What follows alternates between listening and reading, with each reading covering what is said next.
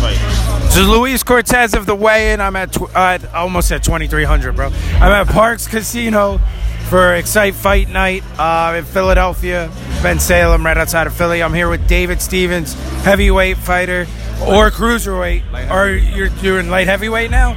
Because you were fighting in the amateurs, you were heavyweight, right? Yeah, I was. I like to eat a lot, but now pros it's a lot more serious, so I have to do what I got to do. But light heavyweight. Yeah. So when you were fighting amateurs, tell the fans a little bit about yourself. You're 3-0. You got 2 knockouts. You won here tonight inside in the first round inside the distance, but for your 3rd win. But why don't you give the fans your pedigree, because you're not just any light heavyweight, cruiserweight. Mm-hmm.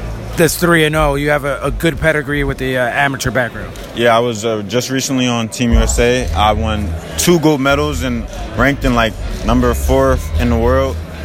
But I knew it's time to take my talents to. Oh, sorry, I messed up. But I won two international gold medals overseas as a youth, and 2 Junior Olympics. Golden Gloves when I was younger. Yeah. Ringside tournaments. I got a lot of national titles. You definitely do. You and your stablemate Xavier Ramirez, who just barely didn't qualify for the Tokyo Games recently, but you guys, your pedigree was phenomenal. Yeah. Working out of Reading, right? Yes. So, give a little bit about your background about fighting out of Reading. I saw we first met. You were working with Jesse Hart in his camp for his first title fight against Ramirez, right? I was working with Jesse and all that good work before you even turned pro. It was really good. It was the first day you got those nerves. It's Jesse Hart, big name in Philly. I was 16, but I'm used to sparring adults. Even though adults are adults, Jesse Hart was had a name. Yeah. After the first day, a little bit of nerves, but after that, I kept getting called back, and I was just on his ass. I wasn't sparring to move around. I was sparring to knock him out. But I was a kid, so. Yeah, and you're also orthodox, and in that camp you were sparring southpaw, right? I remember seeing you fight southpaw, and I could attest you were on his ass. You were not giving him any real breaks, man. You were on him the entire time at the old Johan gym here in Philly. Had me southpaw. I don't know. I got used to fighting southpaw with him, but. I don't know, it was a good experience, real good experience, boost my confidence, and